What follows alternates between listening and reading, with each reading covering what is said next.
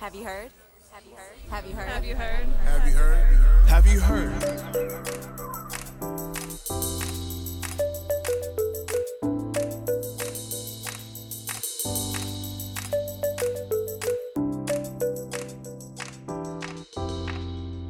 heard? Welcome to Have You Heard? I'm Jennifer Berkshire, And I'm Jack Schneider. and this is a special edition of the podcast. We're doing something that we have done only rarely before. We are going to share an interview that Jack and I did elsewhere, and the reason that we're sharing it is because I think we both thought it was pretty amazing. And long. Really, really long. So, Jack, I think you need to just give people a sense of what they are in for. How long, how broad, how deep? Well, you know how sometimes you're on not a road trip, but like a lengthy drive, and you think it's too short for an audiobook, but it's too long for even a few of my favorite podcasts. Have you heard? Well, what you're looking for is an episode clocking in at about 100 minutes, and we've got that for you. How broad? Really broad. How deep? Also really deep. You know, sometimes there's a trade-off there. Mile wide and an inch deep, or a post hole where, you really narrow and really focused and in-depth. This is everything. Everything you need right here. Well, you really sold it, Jack. So just to explain what we're talking about, Jack and I had the opportunity to do an interview with Daniel Denver, who is the host of an amazing podcast called The Dig. And the reason it's called The Dig is because he really digs in to topics about politics and history, and he's also a former education reporter. So we covered a lot of ground in this interview, and I think that, Jack, we both felt like we had an opportunity to, one, really get into things that we care about, but also to start to stitch together some of the themes that we have been developing on this show. Yeah, no, I think that's right. And maybe it's okay to reveal to listeners that you and I are working on a new book, and that it actually felt like sort of a test drive of some of the ideas that we are working on for the book. And just a quick reminder before we get to the main event, if you appreciate our work, I hope you'll consider supporting the podcast on Patreon. This is an entirely listener-supported project, and if you go to patreon.com/haveyouheardpodcast, you can join the ranks of those supporters. You get a custom reading list to go along with every episode, including this one. And right now, if you join at the $10 per month level, you get a complimentary copy of the new paperback edition of our book, A Wolf at the Schoolhouse Door. All right, well, as tempting as it is to just hang out here with you and chat, Jack, I think we better just cut to the chase because our listeners have a lot of listening to do. A lot of digging to do.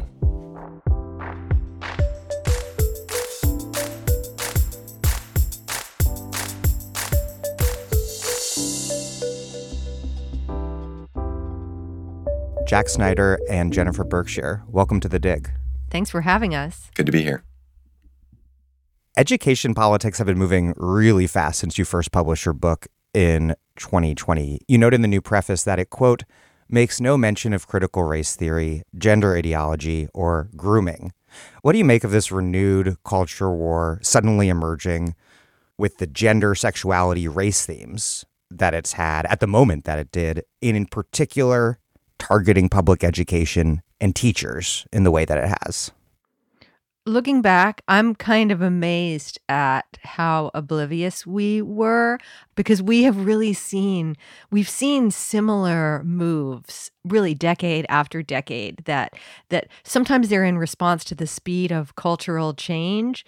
But what our book was really pointing out was, hey, there are these really deep-pocketed conservative funders and groups that do not like public education, and they have been out there in the background for a long time, and they see an opening, And so now, when the culture wars erupt, often inflamed by these same people and these same groups who see this moment as an opportunity to drive forward their vision of a particular variety of school choice, a very radical vision of school choice, I don't think we should have been surprised, given that we were trying to open people's eyes to the presence and influence of these folks, that they would really take advantage of the sort of deep divides in our country and see that as just an enormous opportunity.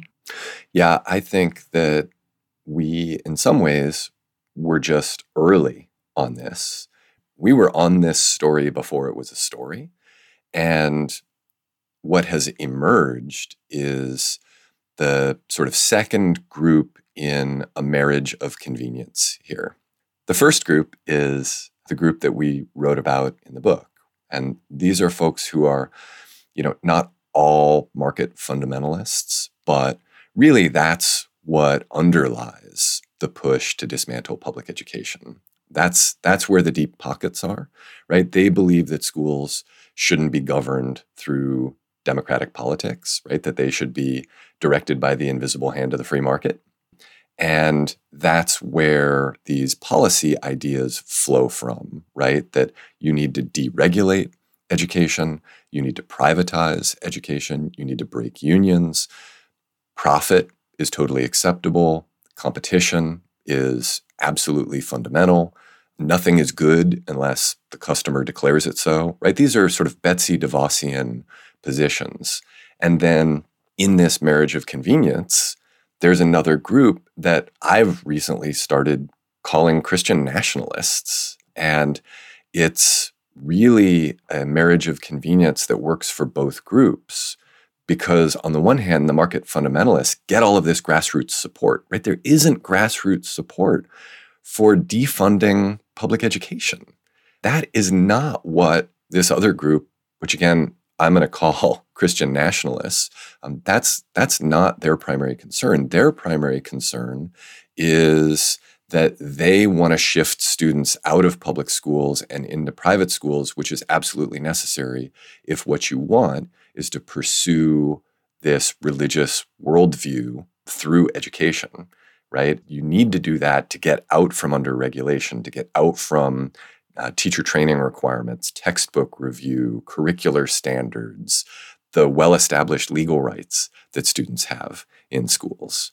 And that is why you see the pairing right now of vouchers, which we're seeing in every state with a conservative majority in the state legislature, right? That's why you're seeing a pairing of vouchers with anti-CRT policies, anti-trans legislation, because what you're trying to do there is rally the grassroots support, which is largely about culture war. And again, can I think be captured by Christian nationalism, especially if you take a pretty expansive view of the word Christian there, and certainly a racist and homophobic understanding of the word Christian there, right? That it's about advancing a white, male-dominated, cis worldview that is also rooted in Protestant and probably evangelical Christianity in the minds of most of those folks, right? That's the grassroots. And if you compare that with the top-down, deep-pocketed policy influence of the market fundamentalists, now you've got a movement. And it's a movement that is destined to fail eventually, right? The interests there have converged for the moment, but they're too different. They will eventually move their different ways and fracture that movement.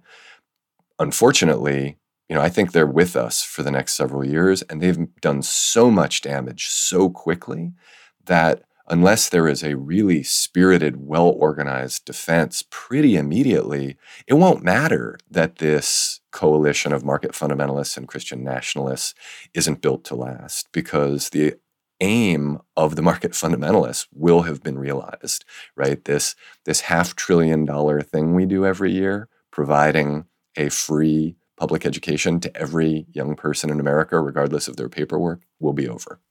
During the education wars of a decade ago, bipartisan corporate ed reformers would stigmatize teachers for failing poor students of color. That was sort of the standard line. But today, the conservative line is that teachers are grooming students to be gay or trans and teaching them to hate white people through critical race theory. Did that earlier moment of kind of more mainstream bipartisan teacher demonization lay the groundwork for what we've been seeing recently? I started writing about education at that, sort of peak Obama education reform movement. And this really pretty astonishing coalition of people had come together around this idea that if you could just get better teachers in front of kids, this was going to be the thing that lifted a generation up out of poverty. And by better teachers, they meant specifically teachers who were not in unions. And so when I would hear these talking points, I was astonished that one, you would be hearing Democrats lining up behind, what were so clearly sort of conservative and anti-union beliefs, but also the extent to which they were just, they wanted to just completely drop any understanding of class, understanding of history, and that we were going to have this very sort of, like transactional fix, that if we change the management structure of schools and we got, younger teachers who were willing to work harder, and the theory of change would get more and more elaborate. And you could kind of picture these guys all sitting around in a conference room at, the Gates Foundation or one of these many, many other groups running their logic models. And so, they would talk themselves into things like, well, so if you could just get a really good teacher, and we knew how good the teacher was by how much he or she was able to raise student test scores.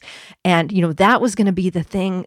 Kids would end up earning more over their lifetimes. And this was so great that, it didn't really matter how big the class was, because a really good teacher could teach a whole bunch of kids. And this was great because it wouldn't cost as much. And so we could win over people to our coalition who didn't want to spend more on schools.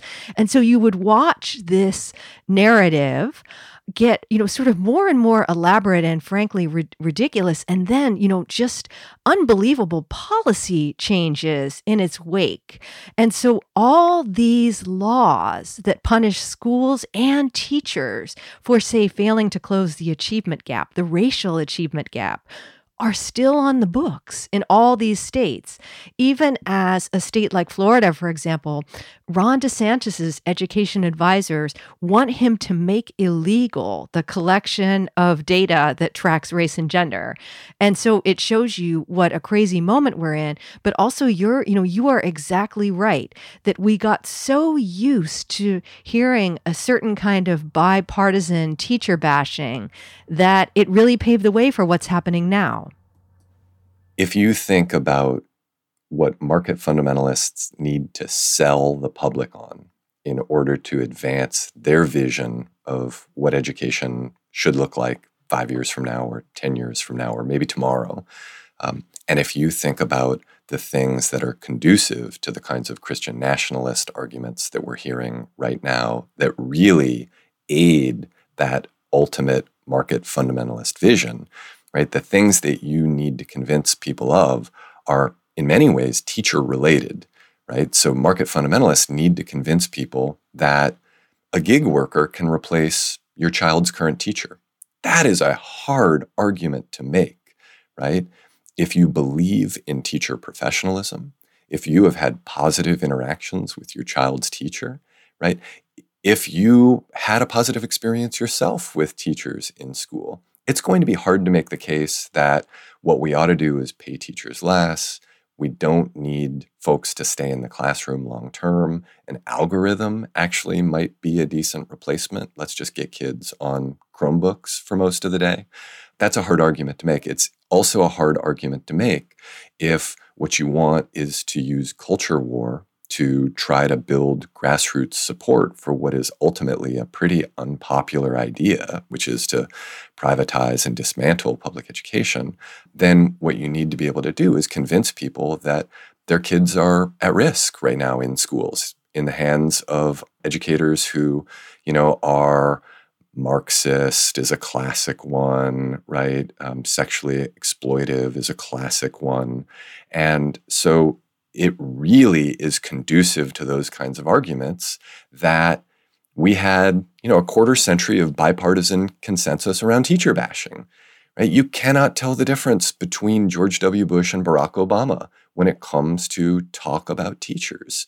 And when conservatives wanted to begin advancing this agenda, they were able to land these ideological airplanes on a runway built by Democrats.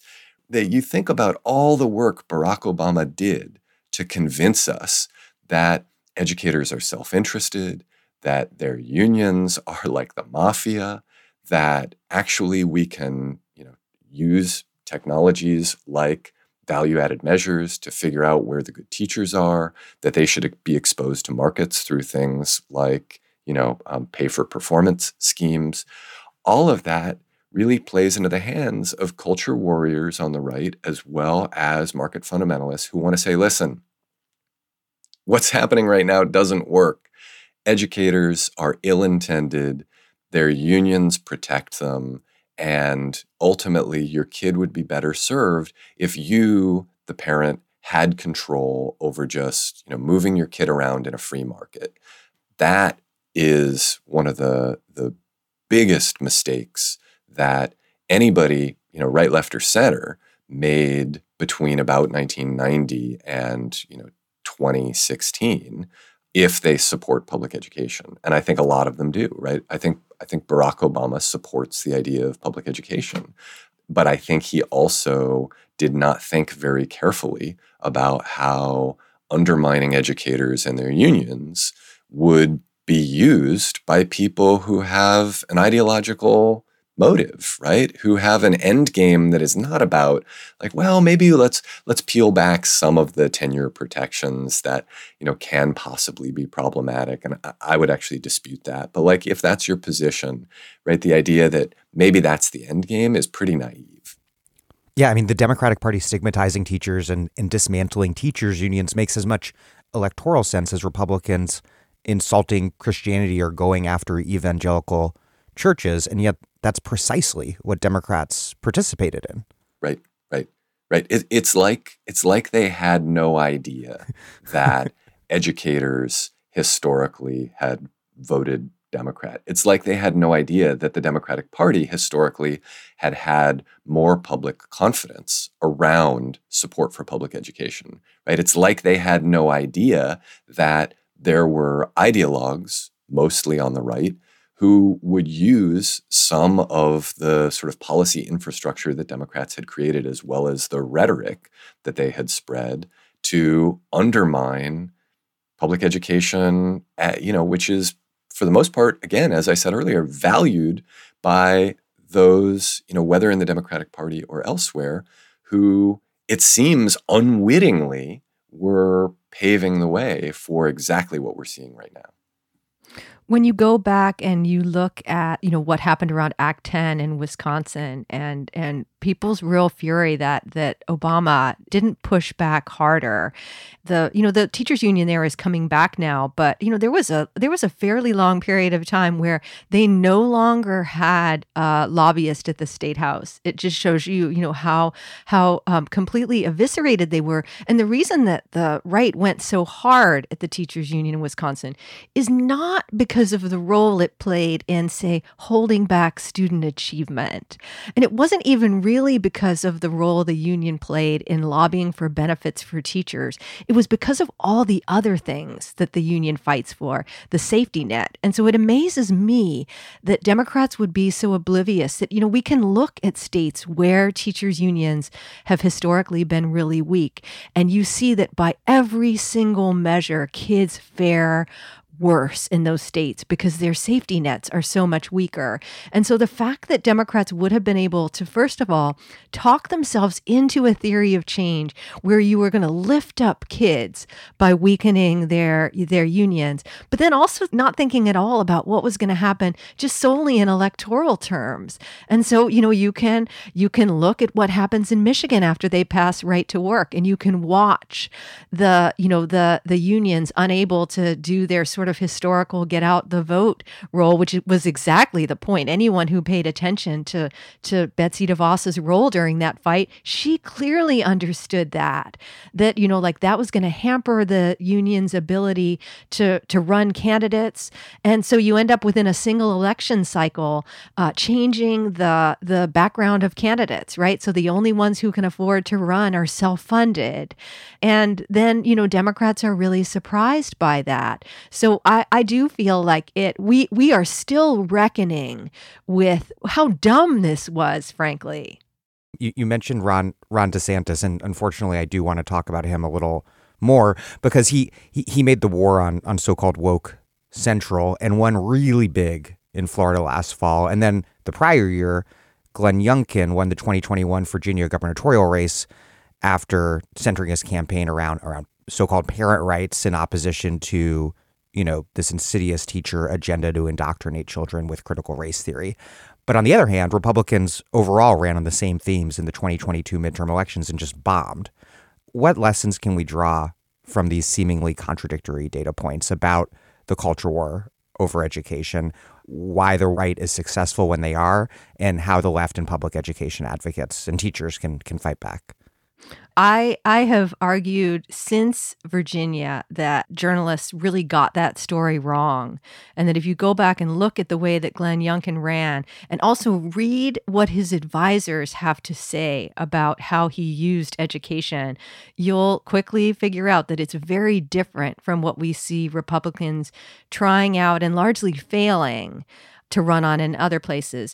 And what Youngkin managed to do was to assemble a coalition that he spoke directly to the base, which, is fed an unending stream of red meat. And so he was railing against critical race theory to them. But he was also trying to lure suburban affluent parents in particular. And to them, he talked constantly about the elite magnet school in Virginia. And, I just picked this up on my own. And so I was fascinated to go back and read, when people would interview his advisors, his campaign managers about his strategy, they talk a lot about how he really centered this magnet school and the idea that there was a war on merit, that standards had been lowered. And so speaking to both of these groups, that the base is hearing that, the kids are being taught to hate white people and hate themselves in the schools. And to the affluent parents, somebody else is getting a shot at the path to the Ivy League that should really belong to your kid. And so we should only consider merit. He won narrowly, but the other piece that's important is that while he spent time talking about critical race theory, he also called for the single largest investment in public education in Virginia history. A sort of Trumpian statist conservative twist on an old theme. A little bit, and compare that with how you see other candidates running. And what I thought was really interesting was that you start seeing, like way back before that election, you already hear conservative interest groups and internal RNC groups warning that Republicans are botching this parents' rights thing. So I went to an event in New Hampshire that was a big school choice event sponsored by the Club for Growth. And Betsy DeVos was there, and Mike Pompeo was there, and it was just nuts. And they brought out their pollster, and the pollster said basically, we've got some bad news for you. Stop talking about school choice. It's a brand that's tainted beyond any salvageability. Stop talking about critical race theory. It appeals to the base, but nobody else. Stop demonizing teachers. People don't like it when you demonize teachers. And then, not long after that, you have the RNC warning that, again, Republicans are focused too narrowly on things like critical race theory and masks, and they've got to figure out a way to talk about parents' rights that appeals to independence and show compassion and build a bigger coalition. So they have done absolutely nothing like that. Youngkin's race remains an outlier, and I think what happened was that even though there was a brief moment of reflection after the midterms where you heard folks saying, we talked about trans athletes all the time and it really didn't work, and we had all these candidates who did nothing but talk about culture war and parents' rights, and they lost badly. And then the real lesson that got taken from that was that it worked for Ron DeSantis, so let's do everything we can to sound like him. And what you have happening in the meantime is that DeSantis keeps staking out territory that's more and more extreme. I just wrote a piece for The Nation about how his education advisors are basically making the argument that too many of the wrong people go to college, including women, right? Referring to our higher education institutions as citadels of gynocracy. Oh. And can you imagine? So every Wow. couple of months, the Republicans have this sort of soul searching, like, well, we've got to try to win over suburban women. They left us over Trump. How can we do it? So now you're going to run on the idea that, one, the advanced placement program is part of the quote unquote cathedral, and two, that too many of the wrong people are in college, including your daughter.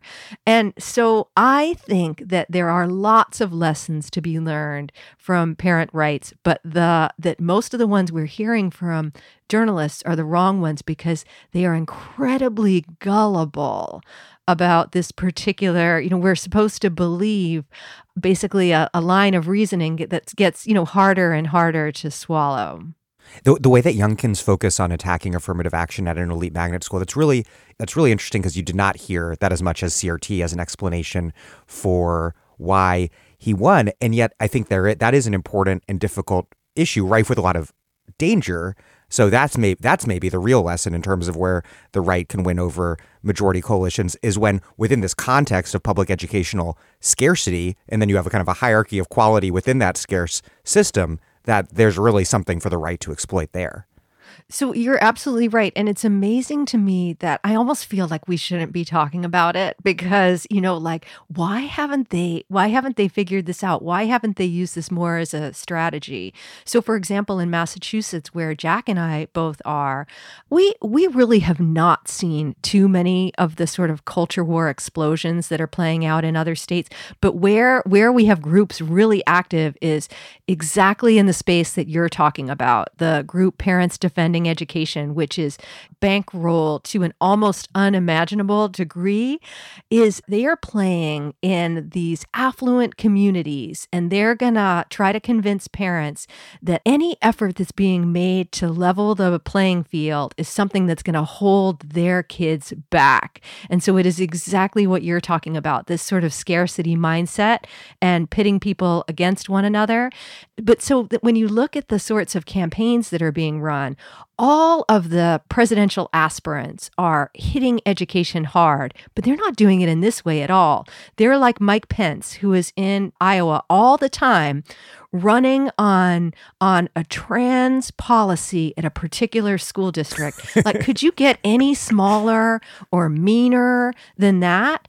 And so I think that the more they try to follow the lead of DeSantis and the people who are around him, the messier this is going to get, because you quickly run into the problem that the right has with higher ed more broadly.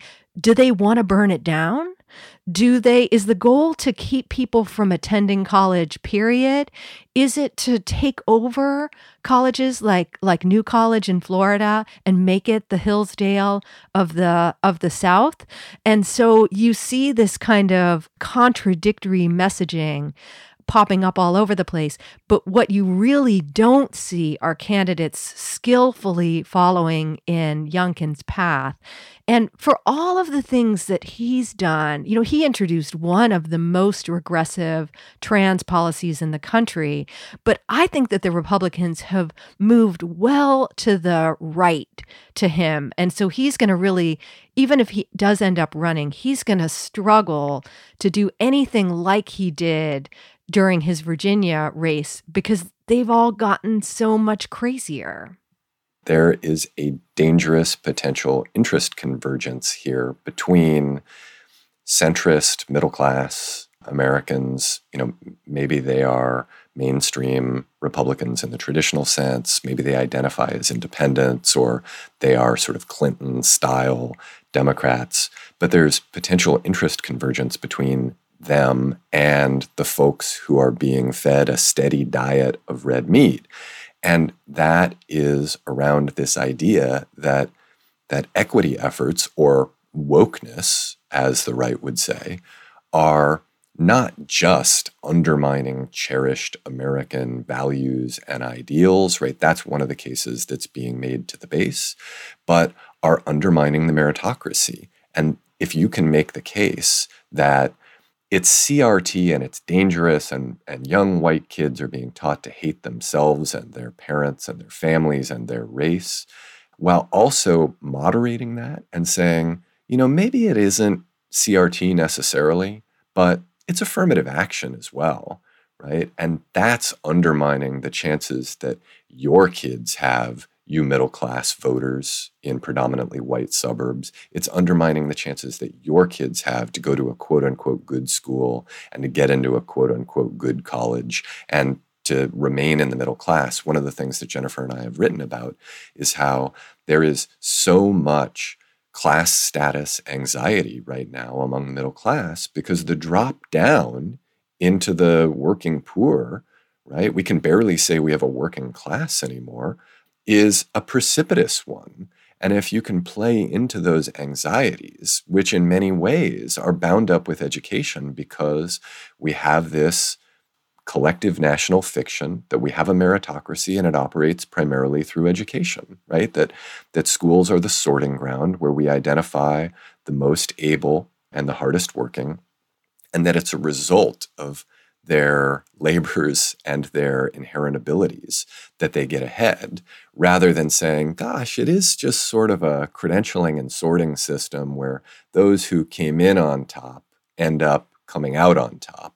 If you can make that case while simultaneously making the culture war case to folks who, are by and large members of the working class or working poor and who have different interests and who in many ways have been abandoned by education policy and who continue to be abandoned by education policy by both those on the left and the right, then you have a really powerful coalition and one that is, potentially even more devastating to democratic politics, but maybe isn't as devastating to public education, because inherent in that message is, no, we're not burning down the school system.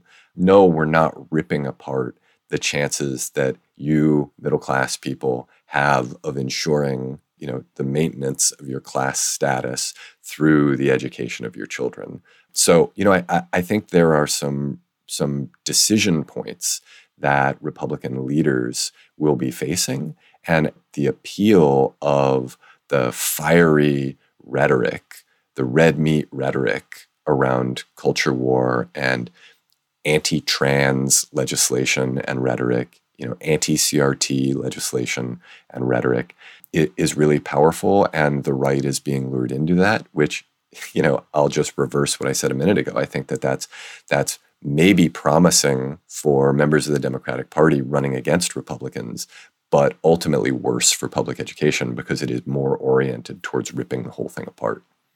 Right. That's a really interesting point. The sort of themes that are being used to mobilize more affluent parents towards the right, it's less about privatizing or destroying the public ed system and more about protecting and shoring up the racialized class inequalities present within the current public ed system, which are sort of two different things, both not good, but different. Yep. And I just want to emphasize here that this anti-affirmative action politics, whether we're talking about Harvard or New York City's elite magnet Bronx Science, that this is, I think, truly perhaps the right's best bet at realigning Asian voters behind them. So something important to keep in mind. Yep.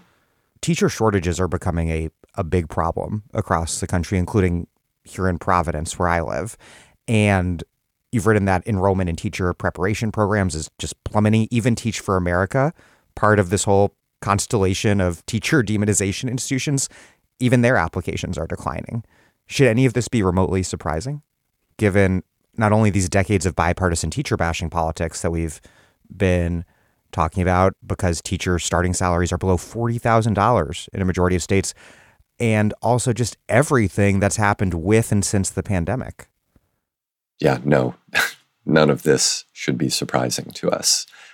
That there is a concerted attack on the teaching profession matters, and it maybe matters more that that attack is, several decades old. Teachers are tired of being demonized.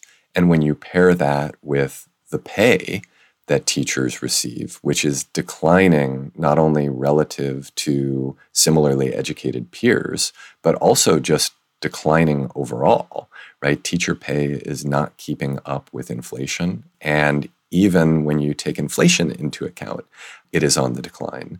So think about how teachers are compensated for their work there, right? Historically, we have gotten away with a teacher discount in terms of compensating them for their professional expertise. So what we saw across the 20th century was we increasingly asked teachers to pursue more pre-service training. And today, in some states, to be a fully licensed teacher, let's say in Massachusetts, you need to have a master's degree, right? Couple that with the rising cost of higher education over the decades, and you're asking teachers to make a substantial investment in order to just get a foot in the classroom. And although there are alternate routes, most teachers continue to pursue traditional routes into the classroom, in large part because pre-service training matters and they want to be successful. They don't want a fly-by-night training that is going to drop them into classrooms relatively unprepared to learn on the job and probably do wrong by their students for a couple years until they figure out what they're doing, right? So they're making substantial investments in their own training. They're coming in and then receiving less money than they would if they entered other professions that require similar levels of education.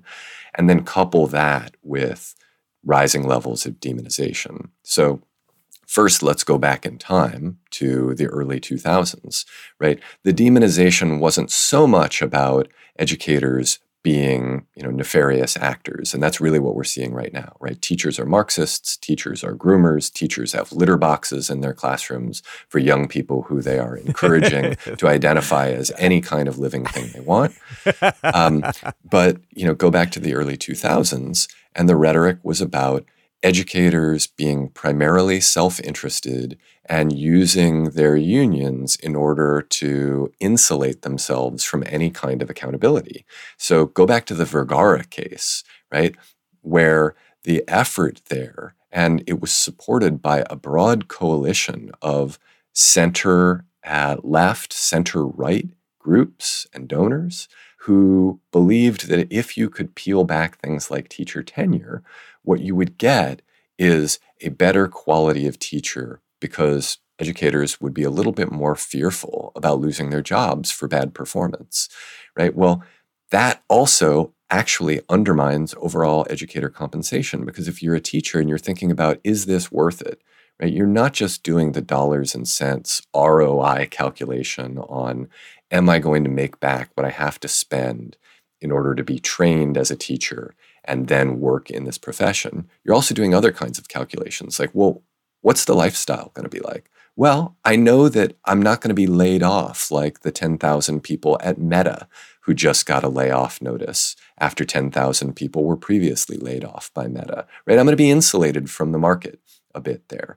And I know that schools are going to remain in business functioning, right? I don't need to worry about my school going out of business. There are 98,000 public schools. There are 50 million kids in them.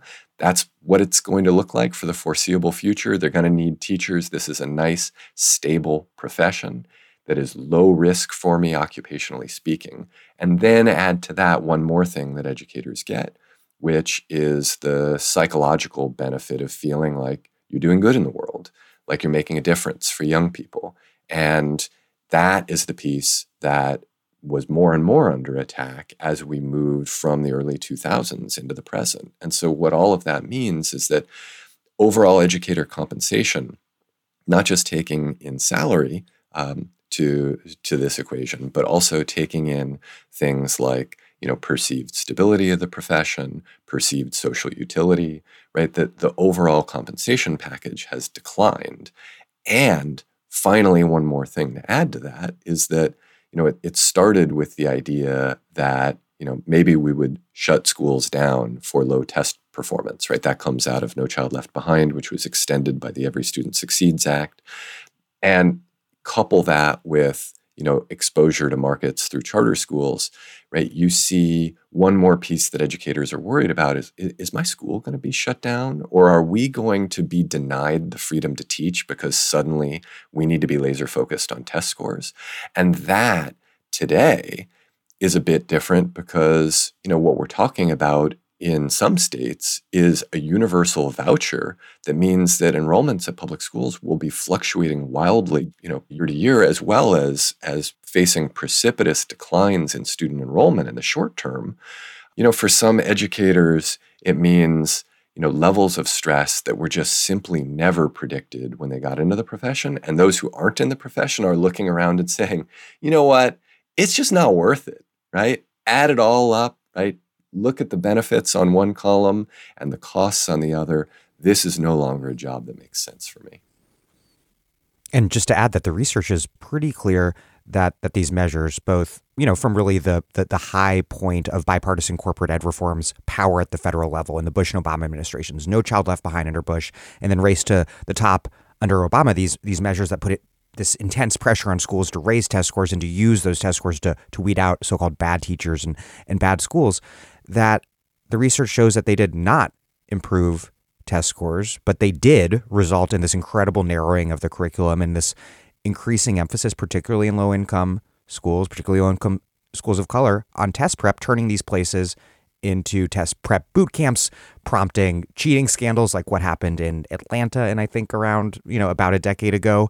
And on top of all of that, really demoralizing teachers and playing a big role in making it an unsurprisingly unattractive profession for many. Well, why would it have worked? Think about the theory of change there. The theory of change behind the reform efforts that were centered largely around teachers, and actually we can expand that to think about most of the high-profile educational reforms of the quarter century running from, the George H.W. Bush White House through the end of the Obama administration. It was a theory of change that speculated that what schools and educators need is more top-down governance, right? So this is a corporate-informed theory of change. We need to have tighter coupling within the system. So sociologist Dan Lordy once observed the egg crate design of schools, right? Because every classroom essentially is insulated from every other. And what that enables is a lot of autonomy for teachers, right? To close their doors. And if you've got a negative view of them, to do God knows what inside their classrooms. But if you have a positive view of them and treat them as professionals, right? To close their doors and insulate themselves from, potentially bad policy coming down the pike and to do what they think is best for the young people in their care. But there was this corporate vision of tighter coupling to ensure that the CEO, and by the way, lots of urban superintendents like Arne Duncan in Chicago, who became Obama's Secretary of Education, restyled themselves as CEOs, right? So that the CEO would have greater control over his, and it was usually a he, employees. That was coupled with a very related theory of change, which was that what schools and educators need is more pressure on them. They need to face the kinds of pressures that you face in the free market. Educators need to worry about being fired, just like their corporate counterparts do. And schools need to worry about going out of business, just like their corporate counterparts do. And that if what we can do is make educators and school leaders feel those kinds of pressures, then just like any good business or any good employee, they'll begin to increase their productivity. And so if you then take that theory of change and apply it, of course we're going to end up with policies like test-based accountability, right? Hey, you didn't get the results, we're closing you down. The educators didn't move the needle on student test scores, they're going to be fired. Of course you get things like value-added measures of teacher effectiveness, not only because you want to expose teachers to market forces, but also if you're going to have top-down corporate-style governance, you're not going to be able to see what 3.5 million teachers are doing inside their classrooms. It's got to exist in a spreadsheet. It's got to be a number, right? And so the effort to quantify teacher quality was very much rooted in both sides of this theory of change, that we need corporate-style pressure from the exposure to markets, and we need corporate-style management, top-down management over teachers. Again, it applies to other reforms as well, right? Think about charter schools. That's an effort to expose schools in a limited way, but still to expose them to the free market. None of this makes any sense because it actually really matters what educators know about the kids in their classrooms. It really matters what principals know about their communities, right? The families in a school, the kids in a school. And if what you do is you handcuff them and you say, oh no, actually, we're going to have a much more tightly coupled system in which the federal government is going to exert much more authority over states. States are going to exert much more authority over districts. Districts over schools. Schools over teachers. Right? You're really limiting the ability of professionals inside schools and classrooms to do what's going to work. And similarly, these corporate theories of change, right, are really rooted in a classist and highly gendered understanding of education, right? If education wasn't predominantly a feminized field, right, the vast majority of teachers are women, I don't think we would have seen a theory of change that was so disrespectful of professional expertise. And similarly, if teaching weren't a kind of very lower middle class profession, I don't think we would have seen a theory of change that was, again, as disrespectful of what educators know, because it presumes that educators maybe are hiding their best lessons in their desks, waiting for the day when it will become more remunerative to pull those lessons out. It presumes that school principals got into those jobs so that they could close their doors and smoke cigars and maybe play Tetris on their computers. I'm obviously dating myself here with my game reference. It presumes that educator unions don't exist to try to advance professionalism, but operate as a kind of cartel there to prevent competition.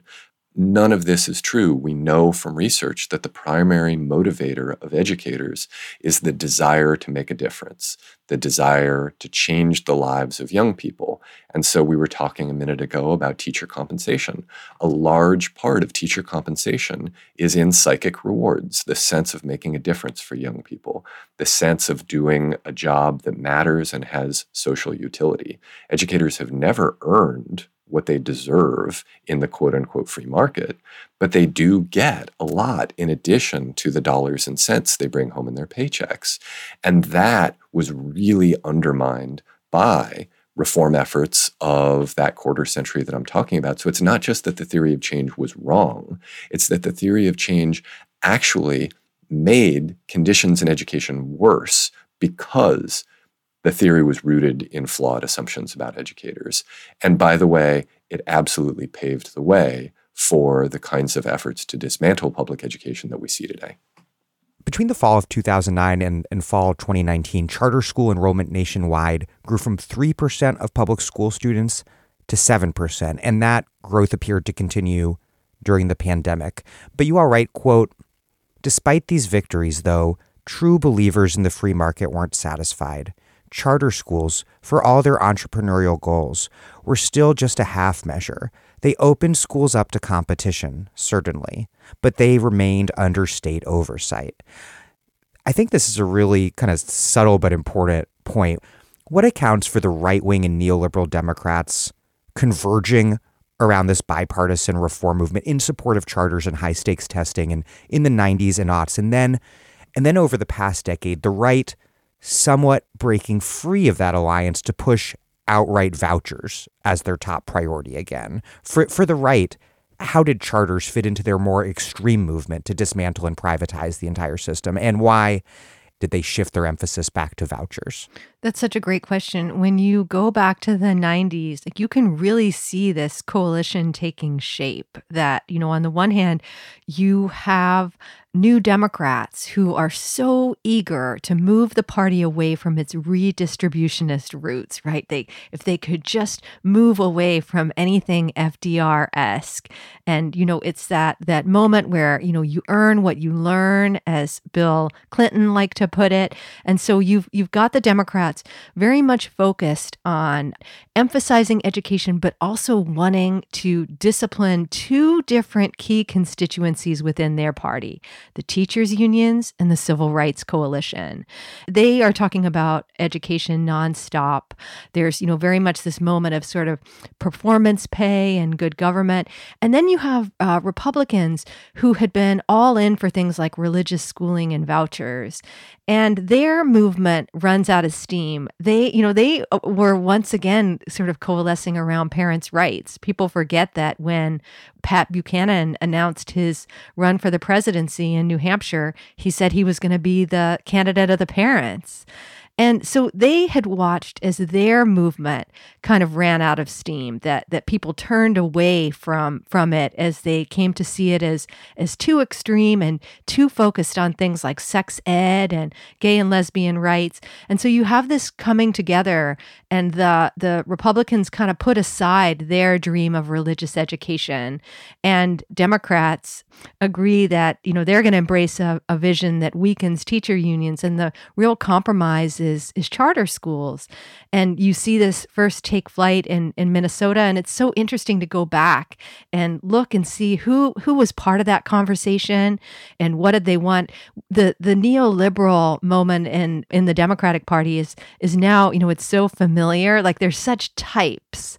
And so this really takes off, that, you have all these people who believe in charter schools for lots and lots of different reasons. And I think that's very important for us to acknowledge, right? That now we look back and we think, oh, how could the Democrats have been so dumb? But, there was all kinds of demand for, to free up education from, what was represented as kind of stifling bureaucracy. And it was a moment of great social anxiety as well, economic anxiety.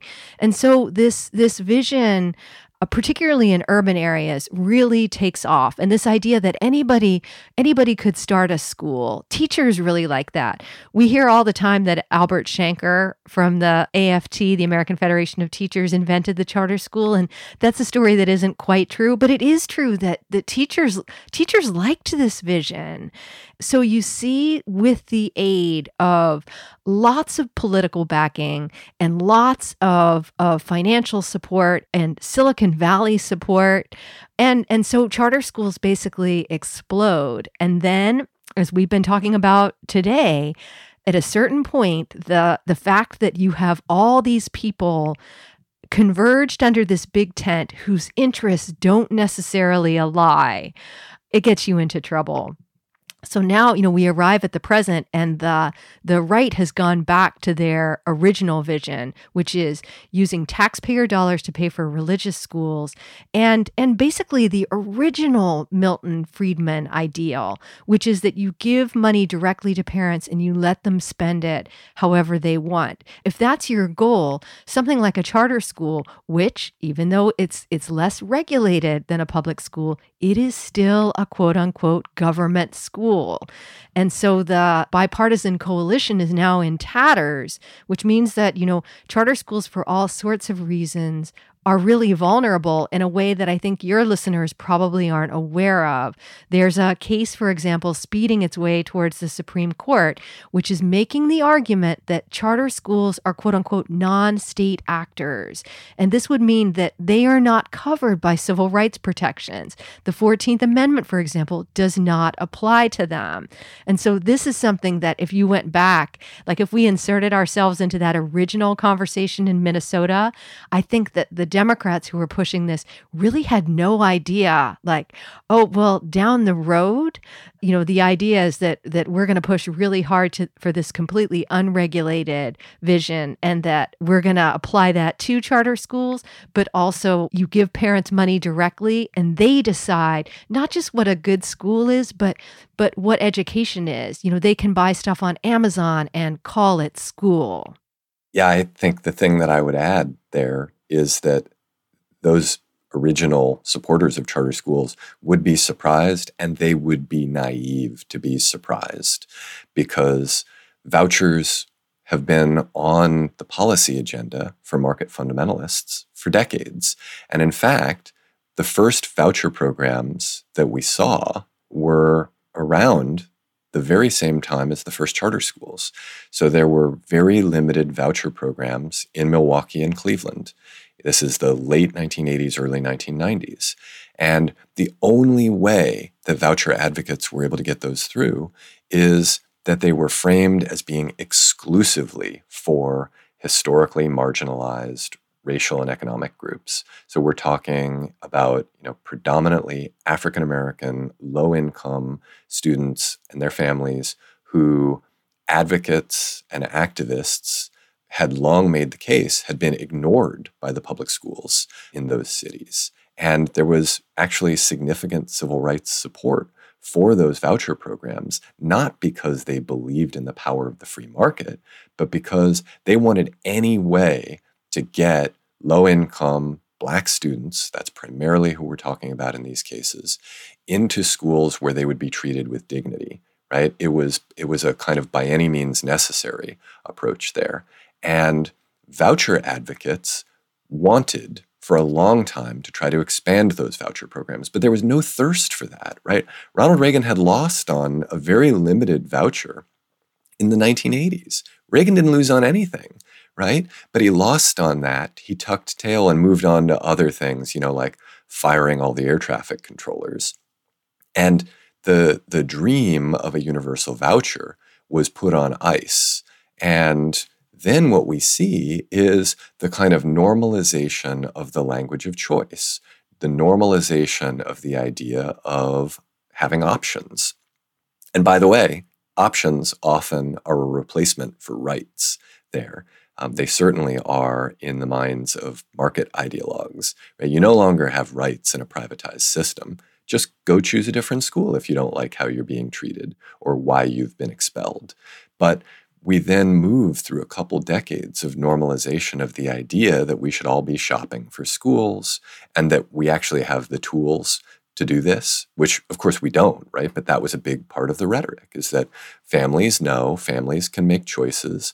The neoliberal Democrats were largely arguing that that's one of the reasons we needed student standardized test scores so that parents could make informed choices about where to send their kids to school. Never mind the fact that those student standardized test scores often tell us far more about demography than about what's happening inside a school.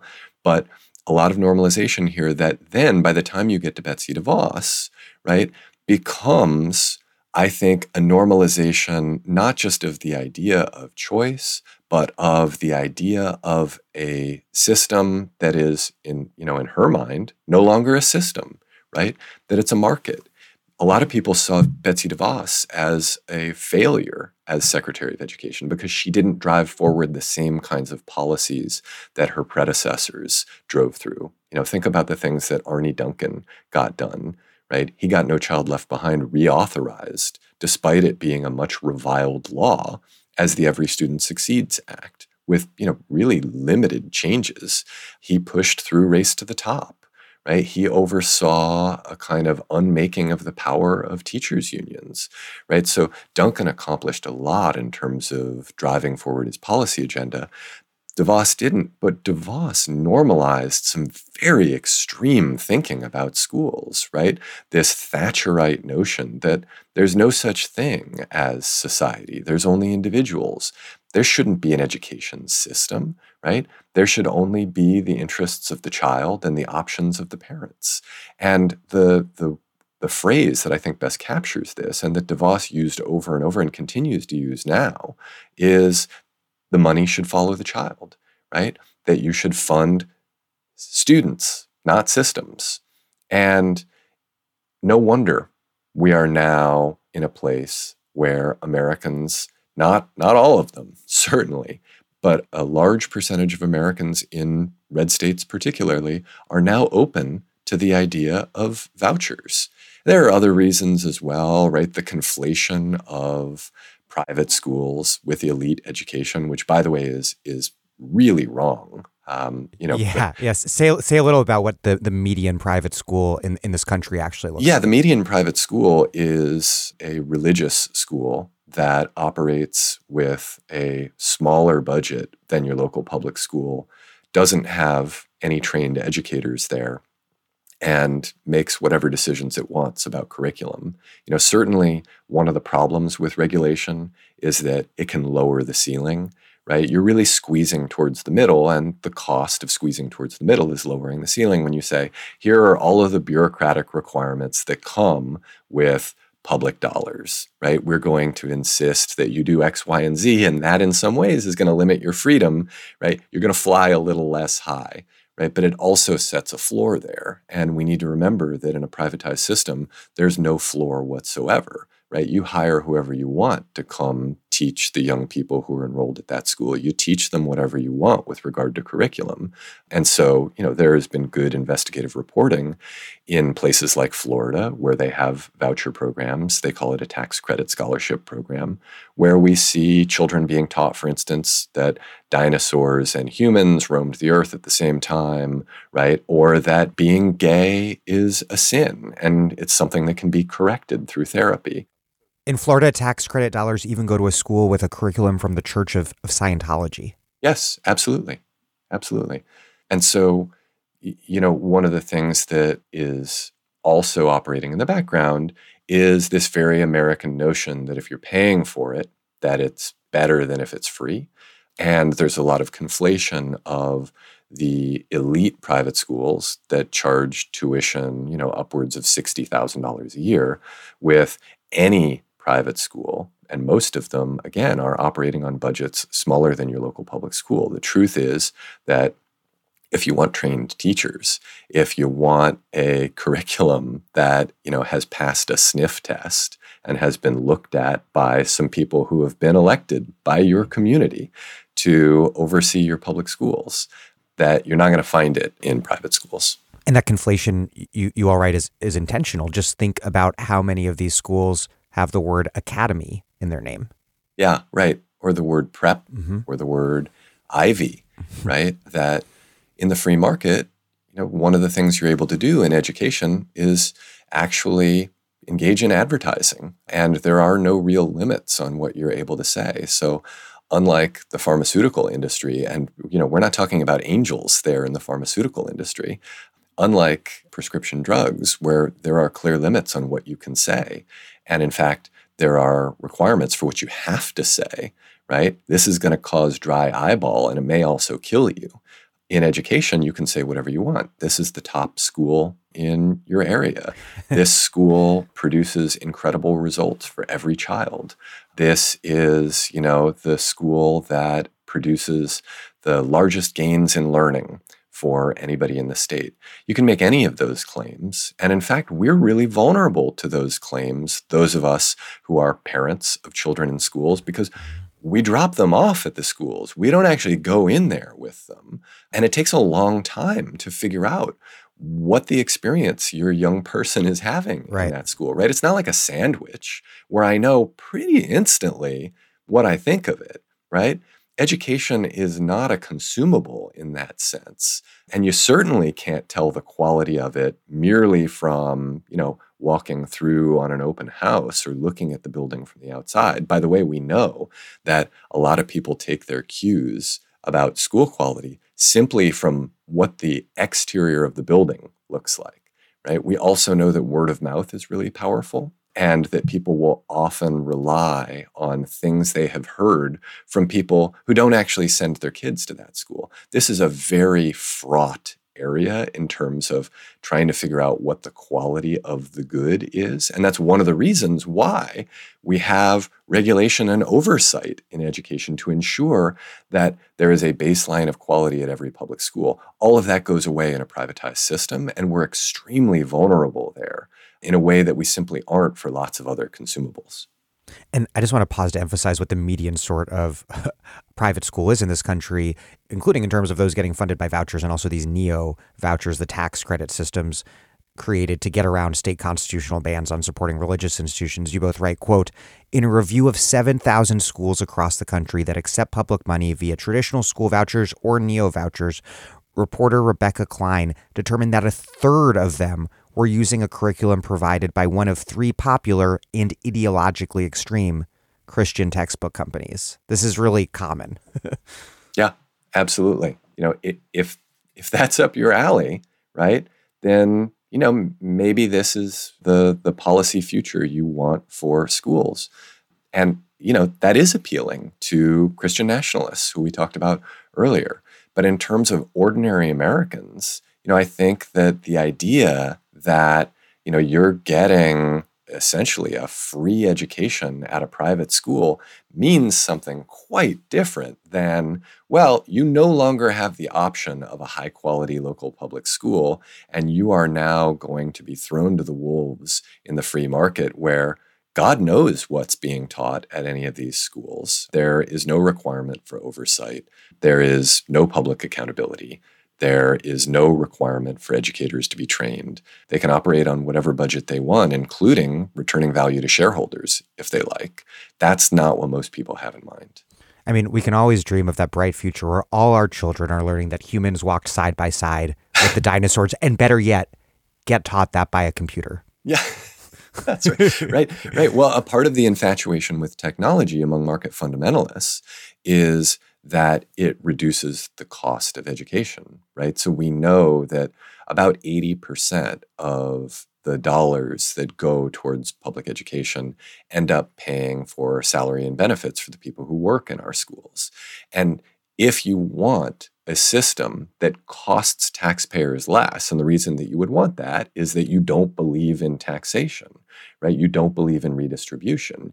You believe that each of us should be responsible for ourselves. And if you don't have enough to look after yourself, maybe there's something equivalent to a pauper school, which, by the way, we had in the 19th century and actively chose to not pursue as the option for public education, right? Then if this is your vision, of course you're going to want to reduce the costs of labor. And the best way to do that is to replace labor the same way that we've replaced labor in other industries, right? With technology. The problem is it doesn't work very well in education, right? Every experiment that has been done with replacing teachers with machines or with algorithms has revealed that education is just too complex. It just doesn't work there. And that actually explains a lot about why the cost of education continues to go up and up year after year, because it's really hard to integrate the kind of labor-saving work of technology. So, people can Google Baumol's cost disease and read all about why a string quartet took as many people 200 years ago as it takes today, and why televisions are so much less expensive in 2023 than they were in 1943. But all of this is bound up in the vision that market ideologues have for the future of education, which is not going to be public, which is not going to be taxpayer funded in the end, right? Maybe, again, if you are living in poverty, there will be a pauper school where you can drop your kid off at a learning center where, there will be an adult, not a trained adult, who makes sure your kid gets on a screen and does whatever the algorithm is asking your child to do. And then everybody else will be responsible for paying for whatever they're able to get. And again, this is what we had in the 19th century, the early 19th century, prior to the advent of public education, where there were options for paupers, particularly in, and this, by the way, that's not my current language. That was the language of the time. And that was particularly in cities. And then there were private academies. There were what were called dame schools, right? So this would be an educated woman who was running a school in her home. Today, we still have that, but only in pre-K. It would look like a private academy if you had the money, or you could just sort of do private tutoring and then at age 14 or 15 or 16, go to college. Colleges and high schools were competitors with each other at the time. It's not a very well-organized or particularly inspiring vision, and that's exactly the future that we're headed towards, right? It's one that looks a lot like the past.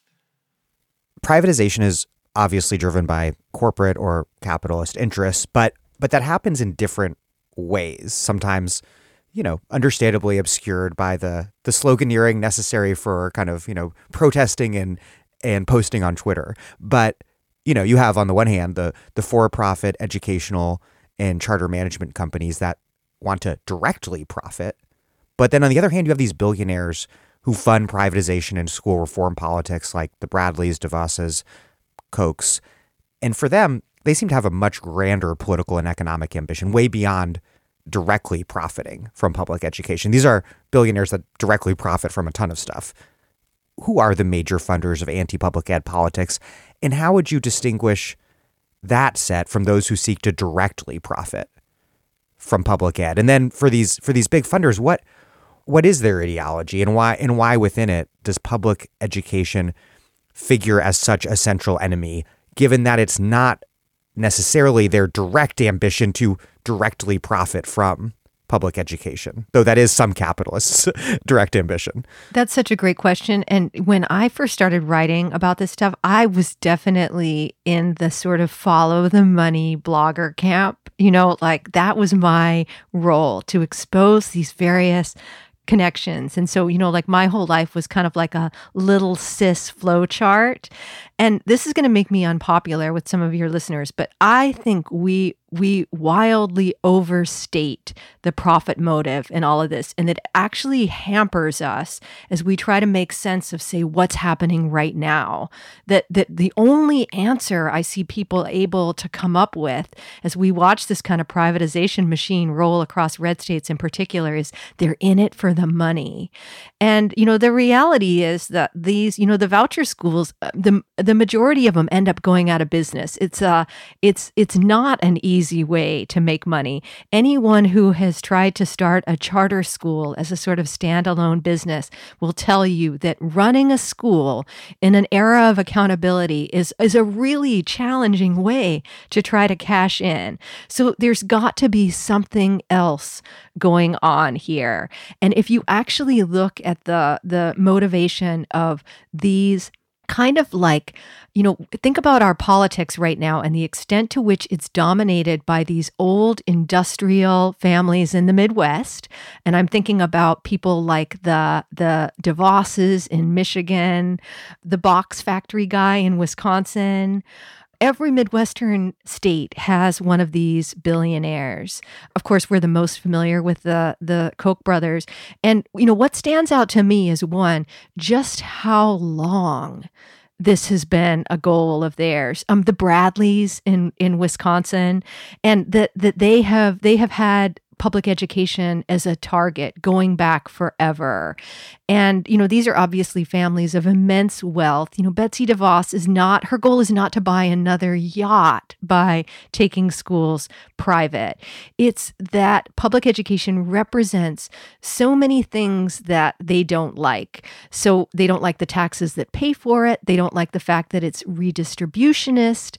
Where you start to see the overlap with religion is that they feel very strongly that this public and secular institution has undermined the family. So you start to see the overlap with the post-liberal right. And just to pause you right there, there's an amazing DeVos quote that you guys have where she's warning of public ed, quote, "The school building replaces the home, the child becomes a constituent, and the state replaces the family." Absolutely. And so that is such an old argument, right? Like we can go back to the 20s. We can go back to the right-wing movements that emerged in response to the New Deal. And I think, one of the really weird things about education and the people who study it is that on the one hand, public education is an absolutely central preoccupation of the right. And yet people who study the right really don't pay that much attention to education. I can't tell you how many books I've read and how many people I have interviewed who, when I put this question to them, hey, Rick Perlstein, why is the right so obsessed with education? And he'll say something like, I never thought of it that way before. And historians of education tend not to be focused on the right. And so we're left with this kind of vacuum.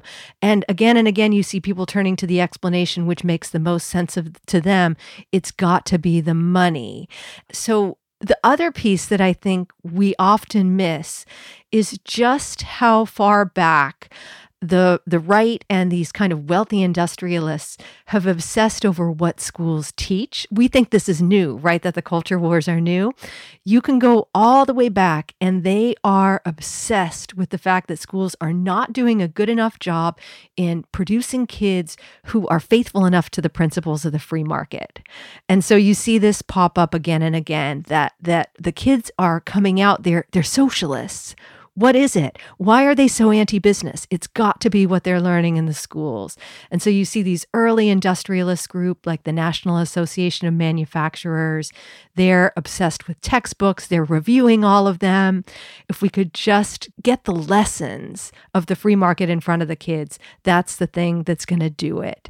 And so this pops up decade after decade. And here we are again. And we have this weird coalition right now that Jack alluded to earlier, where you see groups of people who want to drive their cultural program through the schools, and that we're going to slow the tide of cultural change by limiting what they can be taught, what they can read about, and what they can talk about in schools. And then you've got this other camp that says, well, we're going to move kids off the books. We're going to move them into private schools and ideally home schools where parents can directly influence. They can pick what their kids are going to learn. And that's where you get to this, like if schools are undermining the family, we're going to shore the family back up by subsidizing homeschooling. And then all these things overlap in this weird way that you actually have religious fundamentalists and free market fundamentalists on the same page up to a point. But I would really encourage people, as you watch these bills get rammed through in state after state, open your mind to the possibility that there is more driving this than just the money. There is absolutely money to be made, right? People are going to cash in on trends like for-profit micro schools. But at the end of the day, what is really happening here is an effort to undermine anything that would make the country more equal. And that is a really, really old goal. Stepping back in time a little, I think the Great Recession and then the 2010 Tea Party wave election are really critical points in this history. It's sort of the high point of the bipartisan corporate reform power, and also, as high points in power often turn out to be, I think also what sets the stage for its unraveling. So amid this generational economic crisis, you have Republican governors seizing the advantage all over the country to slash public education funding and attack unions. And in Pennsylvania, and particularly Philly, where I was an education reporter, we had Governor Tom Corbett doing these deep cuts to public school funding, and then also participating in a push by the state-controlled school reform committee to charterize the district. Real kind of disaster capitalism style situation. And the response was a massive social movement that pushed back, led in part by Helen Jim, who since has been elected as city councilwoman, is now a leading candidate for mayor. But the real epicenter of the progressive public ed resistance was really Chicago, where the 2012 Chicago Teachers Union strike just opened an entirely new era for teachers unionism in the country. The CTU had been taken over by a left-wing rank and file caucus that then internally reorganized their union from the ground up, making it into this militant united, fighting social movement union that approached their conflicts with the district through what's called bargaining for the common good, a framework that expands teachers' demands well beyond, so-called bread and butter pocketbook issues to include things primarily of concern to students and parents. So just stepping back to that moment a little over a decade, how significant was it the way that this conflict came to a head in places like Philly and Chicago? And just how significant was the CTU strike in particular in terms of changing the entire trajectory of education politics and teachers' unions in this country? I think including by repolarizing education politics and breaking apart the solidity of that bipartisan consensus. I think it's such a great question. And I was lucky enough to get to campaign with Helen as she was running for council the first time. And I just remember going to these neighborhoods, and they were neighborhoods where the schools had closed. People have completely they feel like they have been divested from in this personal way. And Helen understood that. And I think that's what the CTU understood too, that the discourse of education reform and the kind of business-minded strategies that Jack described so well earlier, these aren't new to places like Chicago and Philly. They got there way before. And so they've lived with the wreckage. And so they're, precisely the places where the kind of business-minded reform pitch loses its appeal earlier. And you're absolutely right that, this is the story of the Chicago Teachers Union and its decision to sort of change the narrative, to really make this bold case for needing to lift the entire community up and deliver to schools, to deliver to kids the schools that they deserved. But it's also the story of a particular vision of education reform running out of steam. And I don't think people are aware enough of the fact that Rahm Emanuel could not run for re-election because of those school closings. We interviewed a young scholar on our podcast. Her name is Sally Nuama, and she went back to Chicago. It's where she grew up, and she started studying. She was amazed at the passion that folks in these neighborhoods were displaying in an effort to keep their schools open, and they lost, right? They lost that in neighborhood after neighborhood, the schools are closed. So then she goes back and she looks at the impact that had on polling and on Democratic participation. And what she was able to show measurably is that those school closures then undermined any path that Rahm Emanuel would have had for re-election. And I think that for people outside of Chicago, they're still, having this sort of abstract discussion about charter schools. Like, well, Vallis must be popular because we have a poll here that shows that Black people support charter schools. And this is something that was in the New York Times recently. And if you go to Chicago and, you travel around these neighborhoods where schools have closed and you talk to people like Brandon Johnson did about, what has happened to communities in the wake of those school closures and how little people believe in the idea that education should be a kind of scarce resource that you have to compete against each other in order to benefit from, that holds no appeal to people anymore. And so they don't see the Chicago Teachers Union as a special interest group. And that's really hard for folks who are, sort of just pundits. I'm thinking of like a Jonathan Chait. So much of the coverage about this mayoral race was bad because of that, right? That they insisted on painting Brandon Johnson as this very kind of, that he was the candidate of the union and that he was against progress. I subscribe to Whitney Tilson's email list. He's the founder of Democrats for Education Reform. So I got an email from him on Monday, so excited about Paul Vallis. What a visionary. And that, Chicago had this chance to reinvent itself or be, mired in the past and continue to decline. And it's actually that's how people view the legacy of education reform in Chicago, that decade upon decade of business-minded reform, charter school expansion, and, this kind of like ethos of competition.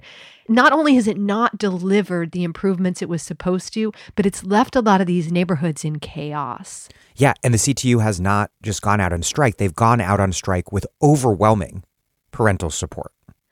Yeah, absolutely. And I think, like we were talking about how this bipartisan education reform coalition has fallen apart. And that's a big part of the reason. It's not just the fact that the theory of change falls flat, right? That inequality just gets wider and wider. Nobody believes that schools alone are going to be the thing that does it.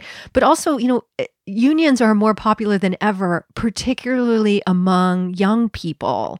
And so the idea that you're going to center your case for change on the demonization of unions is, it starts to look a little bit crazy. And I think this drives critics of unions, and a particular, the Democrats have an entire wing of the party that is still very much based on this idea. And boy, did you see them coming out in force for Vallas, right? So that you saw, there's Dick Durbin, there's Arne Duncan. And if you're somebody who's trying to understand, like, well, how did they end up backing the tough on crime guy who also says that, like he's basically a Republican? Well, because actually, like, that's the part of the party where education reform is situated. It's just easier for us to see that now.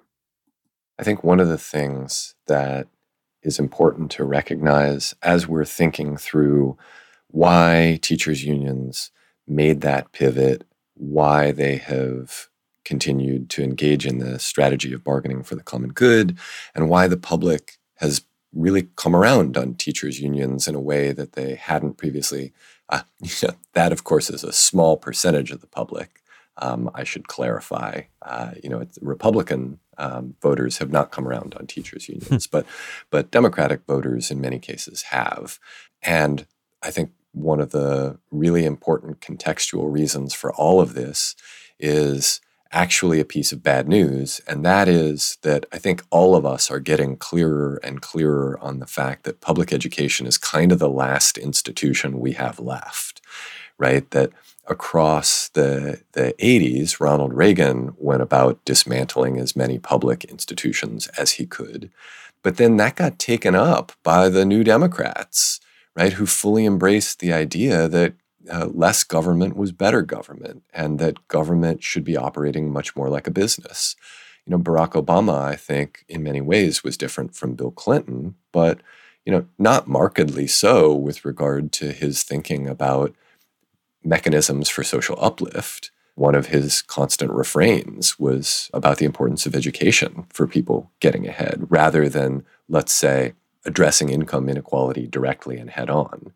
And so here we are in the year 2023 as the assault on anything resembling an effort to promote racial or economic equity continues to mount on the right. And as we deal with, the aftermath of a couple of decades of centrist, Democrat, neoliberal approaches to trying to address inequality, largely dumping the responsibility for solving inequality at the doorstep of public schools, I think lots of us have recognized that schools can't solve poverty, but they may be the last thing that we've got left in terms of a real public apparatus that reaches across the United States in every single community that directly addresses young people and their families.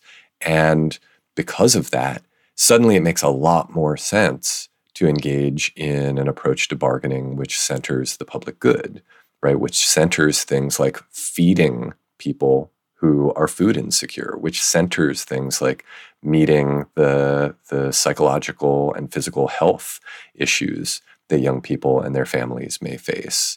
And I think that, unions in many cases have benefited from this unfortunate situation. And it's ironic that the Democratic Party really has not.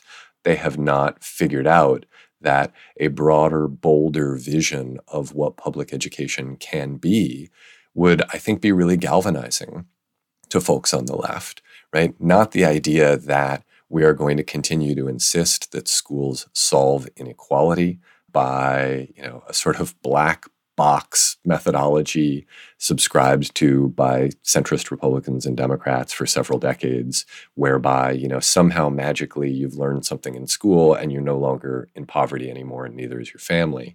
But rather by thinking about what are the ways that we might invest in and around public education through models like the full-service community school model that would directly alleviate poverty and its effects. And so, I think that that's a really important underlying issue there that, again, explains a kind of shift in union tactics, a kind of change in the way that at least those on the left perceive unions, and that it remains an opportunity for the Democratic Party, which continues to flounder with regard to its position on public education. What is the future of public education? They don't really have a good answer for that. They haven't for a long time. And again, there's a kind of irony there, because not only is it kind of patently obvious with regard to the assault from the right? The message is we need public education and need to stand up for it. But I think there's a somewhat less obvious case to make, which is, and this is maybe the base from which we begin to build out a more robust approach to addressing inequality in an age of, just continuing widening of the gap between the haves and have-nots. So soon after this, incredible 2018 Red for Ed teacher strike wave and the UTLA strike of 2019, which all built upon this big pivot that CTU really led the way on in 2012, I was worried that the assaults on teachers unleashed during the pandemic had undermined so much of that progress. But then with what's going on in Chicago and also Philly, knock on wood, it's really incredible. We see the decade-long impacts of these struggles for public education translating into serious political power, with both Brandon Johnson in Chicago, Helen in Philly, both cities where Paul Vallas ran the school district. What are the lessons here about the role of public education, left-led militant teachers unions, not only for public education, qua public education, but in terms of reviving the left and building popular power more generally? Why is it that public education and teachers play this foundational role for the left as a whole? Well, as I mentioned, I'm working on this piece about how parents' rights went so wrong. And I think it's really interesting to go state by state and watch what I think of as the backlash to the backlash as it plays out. And that, you go through this initial period where suddenly you have, people popping up, they're running for things like school board, and they're running on, they're the anti-CRT candidate. And then it just keeps morphing, right? They're worried about social and emotional learning. They're accusing teachers of indoctrinating kids. Now it's gender ideology. And so first, there's this initial part where local communities are just kind of stunned. And now we're well into the backlash to the backlash. And what you're seeing is that not only are these communities defeating these sorts of candidates, but that they are coming together in coalitions that include the teachers' unions, but are not limited to them. And that is so key. They are assembling these broader-based coalitions that are starting to articulate a vision of why we have schools and what they should do and how we expect them to be treated by our elected officials. And to me, this is really exciting for precisely the reasons that Jack was just describing. That, on the one hand, part of the reason we're in this boat is that for so long, Democrats have wildly oversold what schools could do. And they have used this language, this kind of business language. Anybody wants to know what I'm talking about, go to Miguel Cardona's Twitter feed. He is our current Secretary of Education, and it is like being in a 90s ad lib, that he'll say something like, every kid deserves access to a school that will enable them to compete in the 21st century economy. And you're like, really? Really? That's what we're going to say? But now, now the fear is like, well, okay, Democrats seem to be waking up to the fact that that message is not going to sell, especially at a time when our public schools are on fire. But do you hear them saying much else? In fact, they seem to think that maybe the strategy is just not to say anything at all. That's terrible too.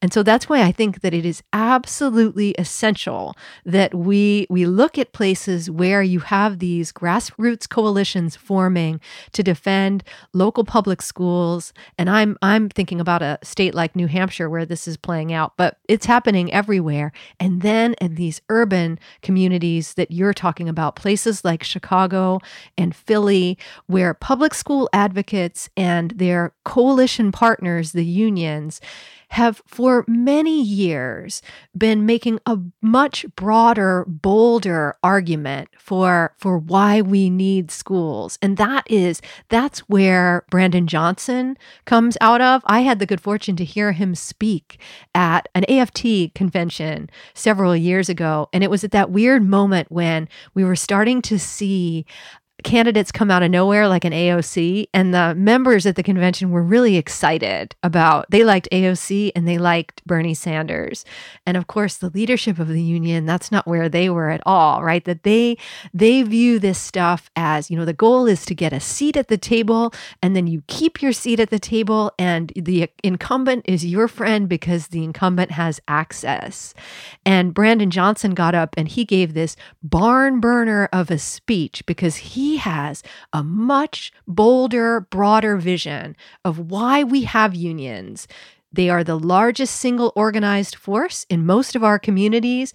And so we do not need them making, a very narrow technocratic case about pay raise steps. And we need them to be making this bigger case that, doesn't speak in these very sort of narrow bureaucratic terms that people don't know what they're talking about, right? Like make the case for public education, because that's actually, it's the grassroots stuff that's going to rebuild the sort of larger democratic narrative. And boy, do we need it right now. I feel like people are really waking up to what Jack was talking about, that not only is public education our sort of last remaining public institution, but that it's so key to the functioning of our democracy, and that our leaders have lost the ability to make a stirring, compelling case for that. And they need us to remind them of that. They need Brandon Johnson to remind them of that. And my hope is that if they can see that actually this is a winning strategy, then maybe they will finally start to see the error of their ways. To Jennifer's point, I think that one of the things that the Democratic Party needs to really think carefully through is how to assemble a coalition of folks whose interests no longer converge in the way that they once might have, right? How do you advance the interests of folks who really haven't seen a lot from the Democratic Party for the past couple of decades, despite continuing to, when they do show up for elections, to vote for Democrats? And I think that education is actually one of those areas.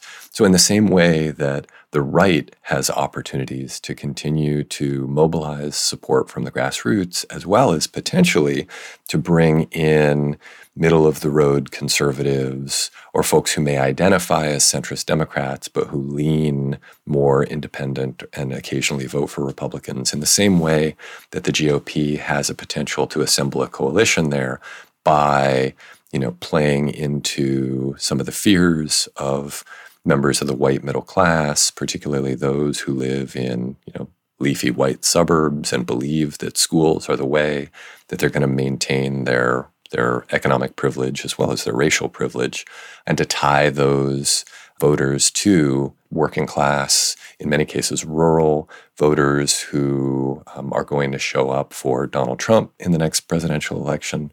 There are opportunities for the Democratic Party to try to advance the interests of the working poor, the working class, the lower middle class, the middle class, and, theoretically, maybe the kinds of elite Democratic voters who have in many ways been the focus of the Democratic Party for the past couple of decades. And it's through education, but it requires, we've now used this phrase broad and bold, but it requires staking out a broader and bolder vision for what education is. Education is not simply the acquisition of credentials for the purpose of social mobility. Education is not simply a private good that enables individuals to get ahead in a market.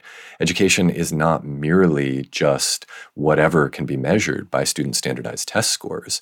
Right? All of this has been implicit or explicit in the messaging and policies of Democrats at the state and federal level for the past several decades, right? Education is about so many things, right? It's about the survival of communities, right? It's about honoring the fact that everybody in this country is a member of our democracy. It's about, doing right by young people from all racial, economic, ethnic, and linguistic subgroups, right? It's about trying to build the capacity of all citizens to participate in a democratic republic. It's about a lot of things, right?